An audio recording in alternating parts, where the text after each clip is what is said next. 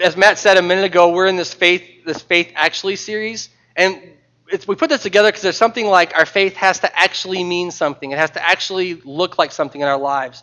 And so we've been working through this 4-week series together. And the first week was reading the scriptures. The second week was pray. The third was seek. That's today, is seek. And then next week is know. And I am very, very, very excited about next week because we are going to have a gospel presentation, which I think is going to be effective. I think it's going to be great. I'm very excited about that. I want to turn as we start today. I want to read just a little reminder here from our friend Isaiah. Isaiah 55. You don't have to turn there. I just want to read this to you, though. This might sound familiar. It says this: Seek the Lord while he might be found. Call on him while he is near. Let the wicked forsake their way and the evil man his thoughts. Let him turn to the Lord God, and he will have mercy, and our God, because he freely pardons sin. That's a good word from Isaiah. We read that a few weeks ago. I want to hit this too. It says, just as the rain and the snow come down from heaven and do not return void without watering the earth and making it bud and flourish. It's hard to say. But it's funny, right? Because we're in the middle, dead of winter. I heard somebody say this morning, they said, I don't know, who was it over at the breakfast? Someone's child said, look, Mom or Dad, that snow has grass growing out of it. You know? And as parents, we go, no, you guys don't get it. The snow fell on the grass. But they're right. That snow has grass growing out of it. So just like those of you who hate snow this morning who are here, that's even more of a testimony, right? It's watering the earth. We don't see it that way because it's in frozen form, but it's going to water and nourish and grow things up even in these cold, bitter seasons. So I just want to share that with you because that's a word from God today, from his word. Good stuff. So that's where, and then next week's going to be no, and I'm really, really excited, so I'd encourage you to come, bring your friends next week. It's going to be awesome, because we're going to get a different gospel presentation. It's going to be phenomenal. I want to say something to you, because sometimes it seems like on a Sunday morning we see who is doing what around here, right? But there, as you know, this church has many ministries, and they're everywhere happening. I'm amazed, because I'm pretty new, right? And so I'm seeing things, I'm like, wow, that's awesome, you guys are doing that. That's awesome. I was talking to my brother-in-law, not directly, but indirectly, from Iraq. And his name is Richard Blanchett. And Richard has found a computer in Iraq, because the government computers are blocked, you can't go to certain sites, that he can get to familybc.org. And so he's been listening to the sermons, right? He's my brother-in-law, he loves me, right? But he's been listening, it's been awesome. And so I just wanted to throw that out there this morning, because I know he's going to hear this morning. And I also know that one of the Bible study groups sent a bunch of stuff to him in Iraq. Do you all know about this? Not all of us know about that, but that happened. So I would just ask you to prove that we're all here and we're all praying for Rich this morning and anyone else. I'm going to say not just Rich, but the people in the conflict. There are children caught in this conflict. There are enemies who are being killed. And God loves them all. God loves us all, okay? So I just want to send a shout out to Iraq. So if you guys want to do it on the count of three, we're going to say, hi, Rich. You up for this? Okay, ready? 1, 2, 3. Hi, Rich. That's awesome. I guarantee you he's crying. He'll be crying when he hears this. He's an awesome guy. You'll get to meet him. So I want to do that because I want to say that is a ministry that's happening through this church that you may not even know about. This web ministry that happens every week, this word that goes out that people are digging and trying to find, and lo and behold, people from even Iraq are trying to dig and find information or find a connectedness back to home. And that's being provided by this church and by your faithfulness. So God be praised, right? All right. The challenge of this series is this question: who or what is your God? And that is to say, who or what is it that you're reading up on? Who or what is it that you are bowing down to? Or who or what is it that you are looking for? Who or what is it that you're looking for? I want to tell a little story as we get started. Chris broke her cell phone again. She always says, I'm hard on equipment. She always breaks hers first, kind of a deal, But we're at 2 years, contract's up. We've been looking. And I want to say there's two reasons. First of all, man, cell phones are amazing now, right? Like the ones we have now are pretty much just phones, but we are looking at these phones now, and they're like miniature computers, right? The one I really want is like a little laptop. And this is my current phone, nothing special about it. But I thought, we all caught up in all this fancy technology and stuff, and Bluetooth enabled and web browsers and the iPhone and all this cool stuff. And then I'm like, I need this thing to make phone calls, Like, that's kind of important. So again, it's this idea of getting the basics right. So I started asking this girl really hard questions. I said, what kind of call clarity does this thing have? What kind of battery life does it have? Because as cool as it is, if it's dead or if I can't hear the phone conversation, it's pointless, right? Well, that's step one, just to say that there's this idea that we go looking for the most extravagant things and we're missing the basics. Reading scripture, praying, seeking God, and knowing him fully, right? Those are the basic things that we're doing in our Christian walk as individuals and as a church, I pray, right? Well, the other thing is this. I was preparing last night and I got really convicted because this word, what are you reading up on, bowing down to, or looking for? And God said to me, Bill, it's just a cell phone. How much time did you spend this week researching it, finding the best buy, finding the best gadgets? In 2 years, it'll be obsolete. Let's spend some time digging into God's word together and learning about our faith, which is eternal. Eternal. So I'm letting the cell phone thing go. I'm lead up to God. That's just the word. I can't look for it anymore. I'm done. I got more important things to worry about. We're going to read from Matthew chapter 2 this morning. So if you want to turn your Bibles, we're going to pull it up here this morning. Matthew chapter 2, verses 1 through 12. We're going to get easy to place in context here because Matthew's writing this book, and it's the very beginning. Jesus is born, and but it's this weird time that we're in as Christians where it's Jesus has come, but not yet. And in the scripture, we're going to jump ahead a little bit because we're remembering that we're still waiting for Jesus. But the scripture today is going to be about after Jesus arrived, and because of what we're trying to teach here this morning. But I want you to know that that's still happening here. That we're still waiting for God, but yet God is here. We're still waiting for the kingdom, but yet the kingdom is here. We're still waiting for Jesus to save us, yet Jesus has already saved us. And this is just where we are as Christians in our walk. And so I just want to say that as we get started. So Jesus has been born in this text, and we'll read from chapter 2, verse 1. After Jesus was born in Bethlehem in Judea during the time of King Herod, Magi from the east came to Jerusalem and asked, "Where is the one who has been born, King of the Jews? We saw his star in the east and have come to worship him." When King Herod heard this, he was disturbed, and all of Jerusalem was with him. When he had called together all the people's chief priests and teachers of the law, he asked them, "Where is the Christ, or where the Christ was to be born?" "In Bethlehem in Judea," they replied, "for this is what the prophet has written. But you, Bethlehem, in the land of Judah, are by no means the least among the rulers of Judah. For out of you will come a ruler who will be the shepherd of my people Israel." Then Herod called the Magi secretly and found out from them the exact time the star had appeared. He sent them to Bethlehem and said, "Go and make a careful search for the child. As soon as you find him, report to me, so that I may too go and worship him." After they had heard the king, they went on their way, and the star they had seen in the east went ahead of them until it stopped over the place where the child was. When they saw the star, they were overjoyed. On coming to the house, they saw the child with his mother Mary, and they bowed down and worshipped him. Then they opened their treasures and presented him with gifts of gold and incense and myrrh. And having been warned in a dream not to go back to Herod, they returned to their country by another route. Let's pray. Father God, we thank you for the mystery of the manger, for the truth of Jesus in this world. We pray, Lord, this morning that as your Holy Spirit dwells in us and as we open your scriptures, that you would open our minds and our hearts, make them soft, make them ready to receive a word from you. We give you all glory and honor and praise for everything, even this. In Jesus' name, amen. So here we have this story. Who's heard the story before? The wise men. The Magi might throw you off, right? It's the story of the wise men. Everyone's heard the story, right? And I just want to go through a little bit. We're going to focus on the very last two verses, but I want to go through the story real quick just to run through some things that I think are pretty amazing about the text. The first thing is, in the first verse of Scripture, anyone who would say, like, man, there's not much in there, I've heard that story before, I wanted to read you the first verse of Scripture here. It says, "After Jesus was born in Bethlehem in Judea, during the time of King Herod, Magi from the east came to Jerusalem and asked." And in that one verse, the whole story is set up, right? They've introduced everyone that's important in the story. And you might say, well, yeah, I get that. Who's important in the story? Well, Jesus, Herod, right? And the Magi. There's more characters here than that.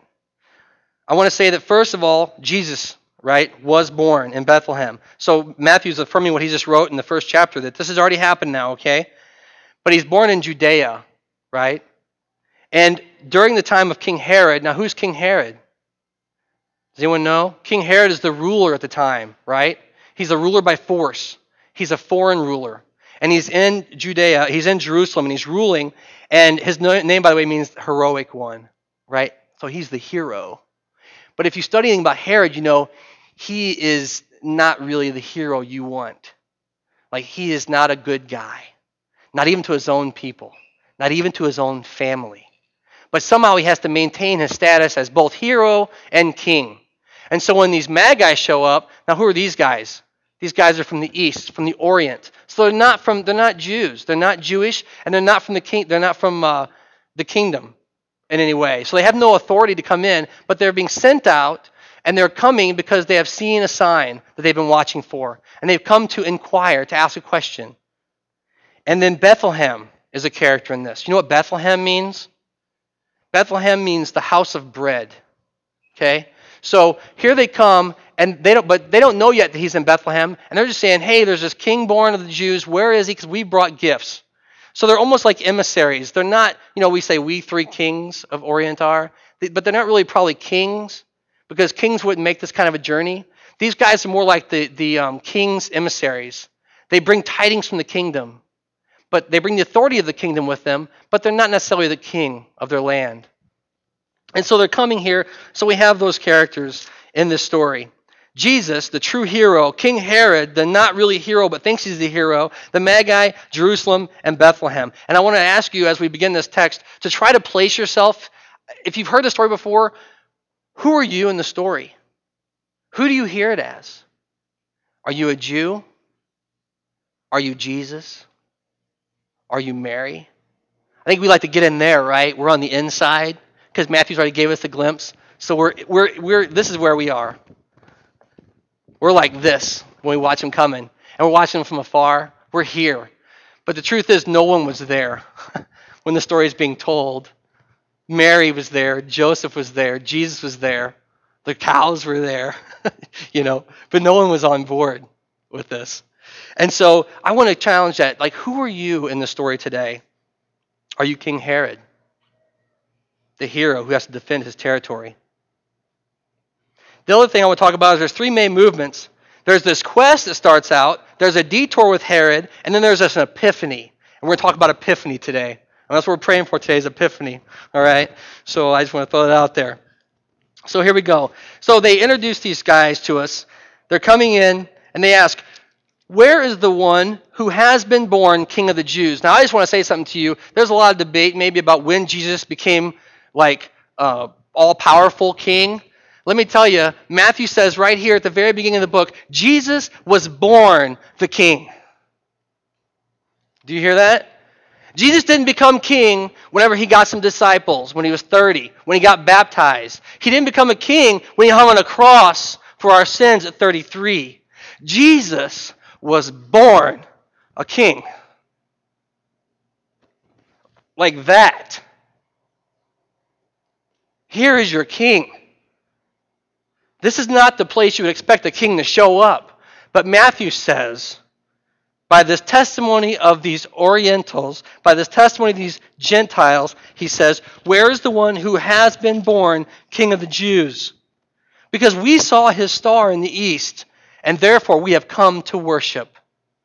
This idea of seeing the star, Steve and I were having a conversation at breakfast this morning about the idea that it may not necessarily have been a star they saw, but it was something that was a light that was immobile, unmovable. It was stuck in the sky, and they had been watching for this. They had been looking for this sign because they were looking for this breaking through of a truthful message of this kingdom. And they're going to come over and make peace, because if you're a king in a foreign land, the last thing you want is not to go ahead and send some good tidings to the new king. So they come over and they said, we saw the star. Where's the king?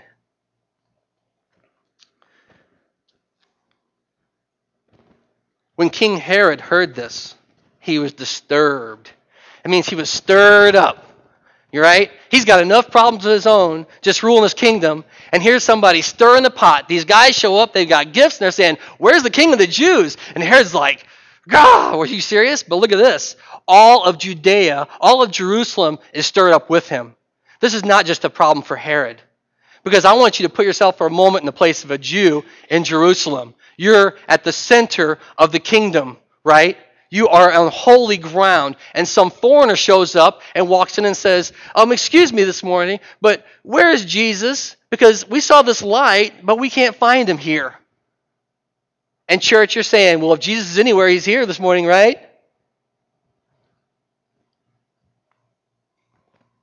How would you feel if you were a Jew? They were stirred up. Where's the king? How could we miss this? We've been waiting for thousands of years for a Messiah. What do you mean that you think he's been born already? Right? There's a problem.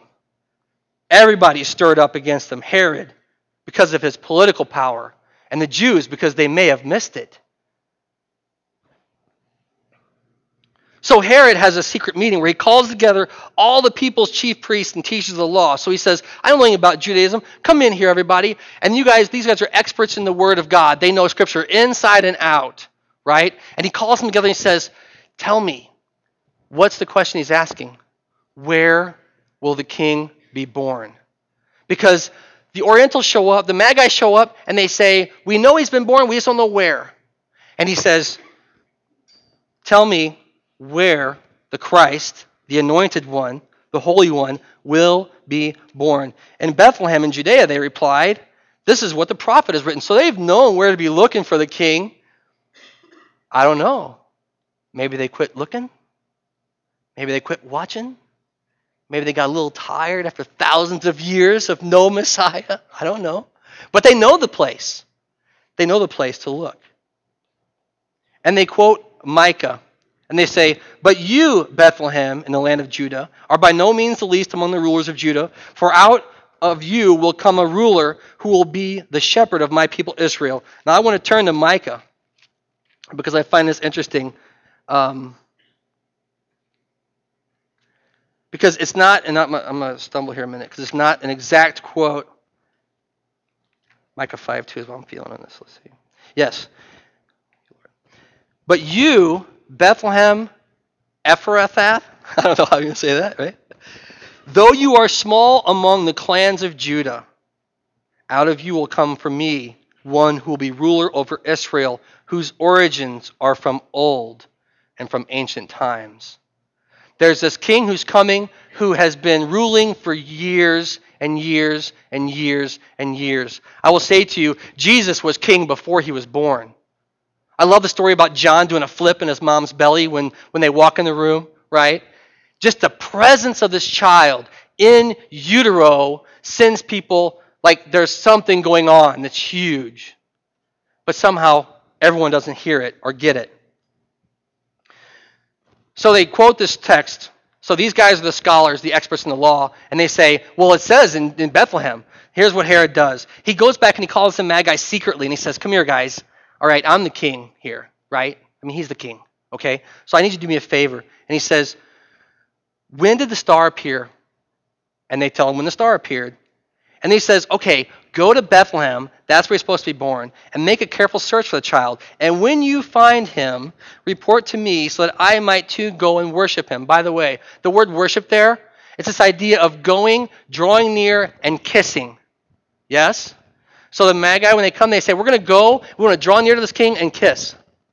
Right? And Herod, the king, says, the hero, I want to go and kiss him too. Right? So whenever you go there, find him, come back and tell me. So he's kind of trying to take control of their search for God. So the Magi, he says, go make a careful search. So after they heard the king, they went on their way. And this is interesting to me because after they went on their way, it says the star that had appeared to them in the east and the rising place went ahead of them again until it stopped over the place where the child was, and they were overjoyed.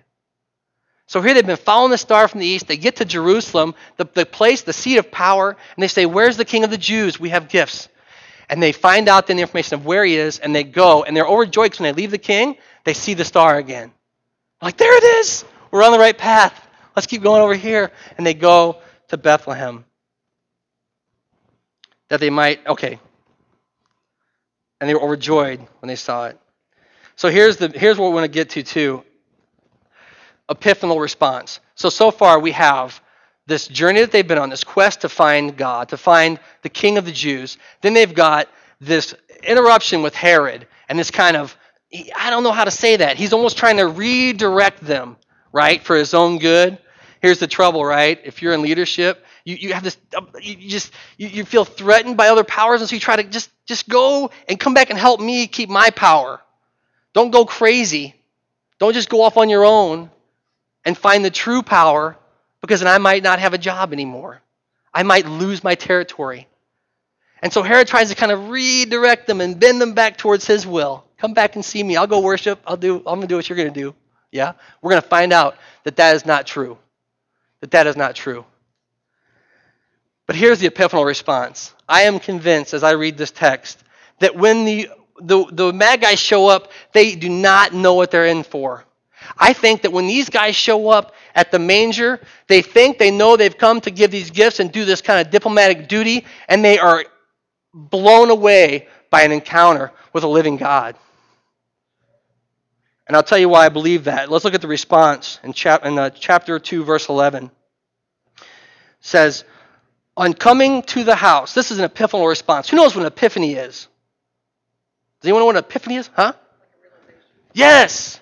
It's not that something new. It's more along the lines of you've just finally realized it. And it's this response of like, oh. And I got to tell you, like the biggest epiphanies you'll have in your life are about God. Like, wow, that's amazing. I had no idea all this time. I had no idea.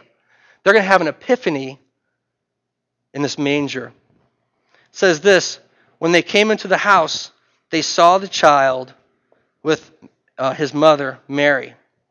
And so the first thing is, if you're going looking for the truth, you better be ready to find it. I'm going to ask Amanda if you'll pull that first slide up. This is, if you haven't taken note, this is the first fill in the blank thing, right? Excuse me. If you're going to seek, you better be ready to deal with the truth, to see the truth and to seek the truth. And it may not sit with everything you've always thought to be true. I don't know what these Magi expected to find, but I guarantee you when they showed up at a stable with cows and camels and who knows sheep and what else was in there, this is probably not what they expected to find in a king.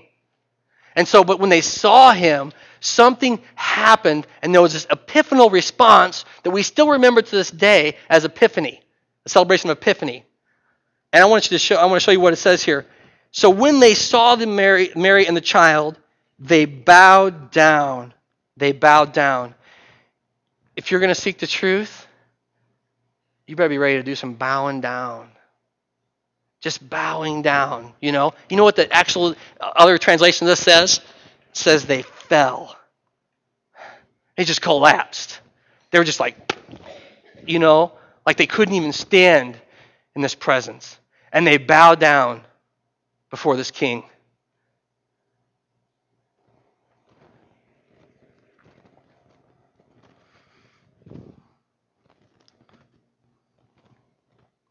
So they go and they see Mary and Jesus, and they just collapse before this king, and they worship him. I want that. So here it is. The third thing is if you're going to seek, you're going to have to be ready to worship God. And I want to tell you, we have this kind of idea of what we think worship is, you know. I mean, worship is everything we do, and these are all true things. Worship is the work of the people. Worship is just how you live your life. Worship is all these things. But this, in the Greek, it's this idea I said of drawing near and kissing. Do you know where it comes from? The behavior of a dog. And I was like, what? But how many people love dogs? Yeah, why do you love a dog? I'll tell you what dogs do, man. Dogs show up and they're like, hey, what's going on? What are we going to do today? Where are we going to go? And then if you even look at them funny, they'll just like roll over. Okay, like that, you know? Because they're totally submissive. Right? Now, not all dogs, right? But I'm saying that this is a common experience. This idea of how they fell down in worship is they just kind of just drop and roll over. It's this idea of kissing, not like this, but like this. You know, like kissing like that, you know? Like that wet nose thing. You're like, stop. Stop it. But the dog can't help it because he's so excited because it's the king of the Jews. It's the king of all creation. And this is their response to worship. All right. So there we go. You better be ready to fall down and worship the king. And then I'm going to say something too about this. I'm not saying you have to manufacture these things. I'm not saying you have to go and bow down. I'm saying when you encounter an epiphanal experience, you will do these things. And I pray that when you do, you'll remember and go, oh, that's right. That's like the wise men. That's what just happened to me. It was an epiphany, a revelation from God. They worshiped him. After that, it says, then they opened their treasures. They opened their treasures. These things that they had brought, I don't know if they forgot about it for a minute. I don't know if they dropped them. But they're like, oh yeah, here, we have gifts. This the idea of a storehouse. It's this special keeping place for all the special things. And they just open it up. And they just say, here, King, have it. You know what that means? That means they don't have any more control over what happens to that stuff. It's just the king's to have. What does a baby do with gold? They gnaw on it. Maybe Mary and Joseph got to get a room at the Hilton. I don't know. What the point is that when you bring these gifts to the king, you just let them go. Like you just open up these things. That's what I want to say about Herod the hero. These things that you store, that you control, that you want to hang on to, you just have to do this and just say, here they are. And if God picks them up and uses them, wow. If God doesn't, it's God, right? Does what he wants. Okay? But you have to be willing to open up your treasures. The Bible says where your treasure is, that's where your heart is. And those things you hold so near, we just got to let go and say, here they are, God. Have your way with them. And then they presented him the gifts of gold and incense and myrrh. The idea of gold has intrinsic value. We still get that, right? The intrinsic value of gold. But there's also this idea that they have, what's incense? It's like this fragrance. Like this bringing us into the barn, right? This fragrant offering to the Lord. Here's all these riches. Here's this fragrant stuff. And then what really I found intriguing was the myrrh, because that's almost like an ointment or something that you need for healing. They're going to give the healing balm to the healer. Like, I don't know, I think that's kind of funny, right? But presenting these gifts actually has this, like, reaching out. You just go, you fall down, you open the treasures, and then you kind of just hold them up there to the king, and you say, here you go, Lord.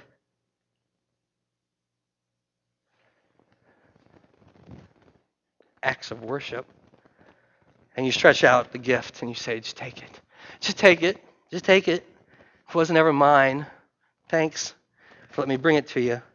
And they presented these gifts of gold and incense and myrrh. So if you're going to seek God, be ready to present God with gifts. And then the last thing, and the epiphanal response is this. If you are going to seek God, be prepared to go home changed. They probably had a plan. And they kind of made a deal with Herod here, right? They kind of made a deal with Herod where they said, well, yeah, we'll come back through. We'll go back and we'll report to you so you can worship also. But being warned in a dream, this epiphanal response, there was this new method of communication. And all of a sudden, God says, we want you to go that way. Don't go back to Herod. And they don't. I want to bring this up to you because I want to show you something. But be ready to go home changed. You will not leave an epiphanal response the same as when you showed up. It will not happen. An encounter with the living God will transform you forever, and you will go away changed. The problem with this is it's frustrating because no one gets the change but you sometimes, right? Because they go, well, that's just the same old Bob. Really? After an encounter with the living God, Bob's dead. This is a new Bob. You know what I'm saying? That's the way this works. You go home completely different than you showed up. An epiphanal response. I want to say that it's so important because he says here, go home by a different route. And we know the story. Do you know the rest of the story? This great story about the Magi. King Herod gets so ticked off that these Magi didn't return to him, he knows the place and he knows the time, and he gives us order to say, go and kill every child that's under 2 years old in Bethlehem and all the areas around it. See, Herod was not here to worship. Herod was here to kill worship because his power was threatened. And so I just want to say that's serious business. What is the cost of Jesus on a cross? Well, the cost of his birth were an uncounted number of children who were innocent. I just want to say that, it just strikes me because everyone who says, man, I'm just here to lay it down, I'm just here to do what God wants me to do, it isn't so. It just isn't so. We're human, right? And we're flawed. And everything gets in the way of true worship. And so be on guard. Be on guard in your own heart. Am I really here just to respond to God? Just to respond to this King? Be ready to go home changed.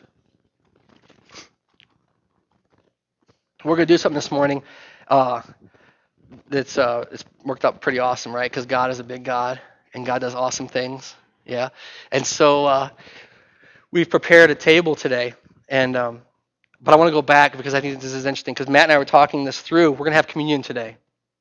And we were talking through what this means to have communion, and then I was stunned by the whole idea of Bethlehem being the house of bread. So if you're going to receive communion today, what better place to receive it than in Bethlehem with this newborn king?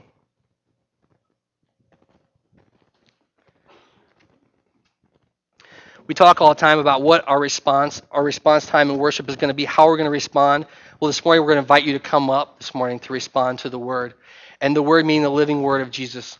And this is the table that's been prepared not by us, but by Him. And these are the elements that He's prepared for us to have.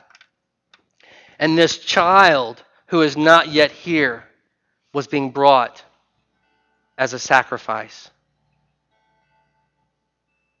A couple weeks ago, we almost used I was going to use the video of Talladega Nights, where he likes to pray to dear baby Jesus.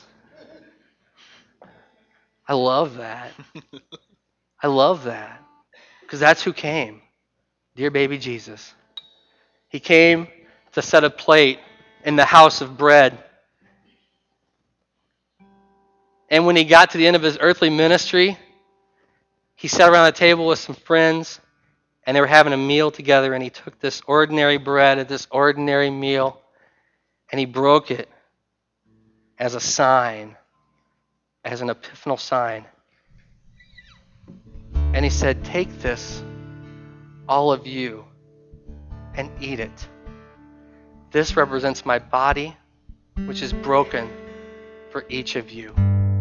Every time you break bread and eat it, he says, do this in remembrance of me.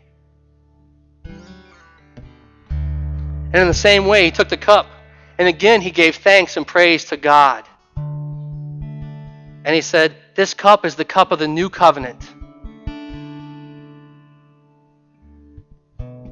It's a cup of my blood, which was shed for your sin. And he says, dip in it with me.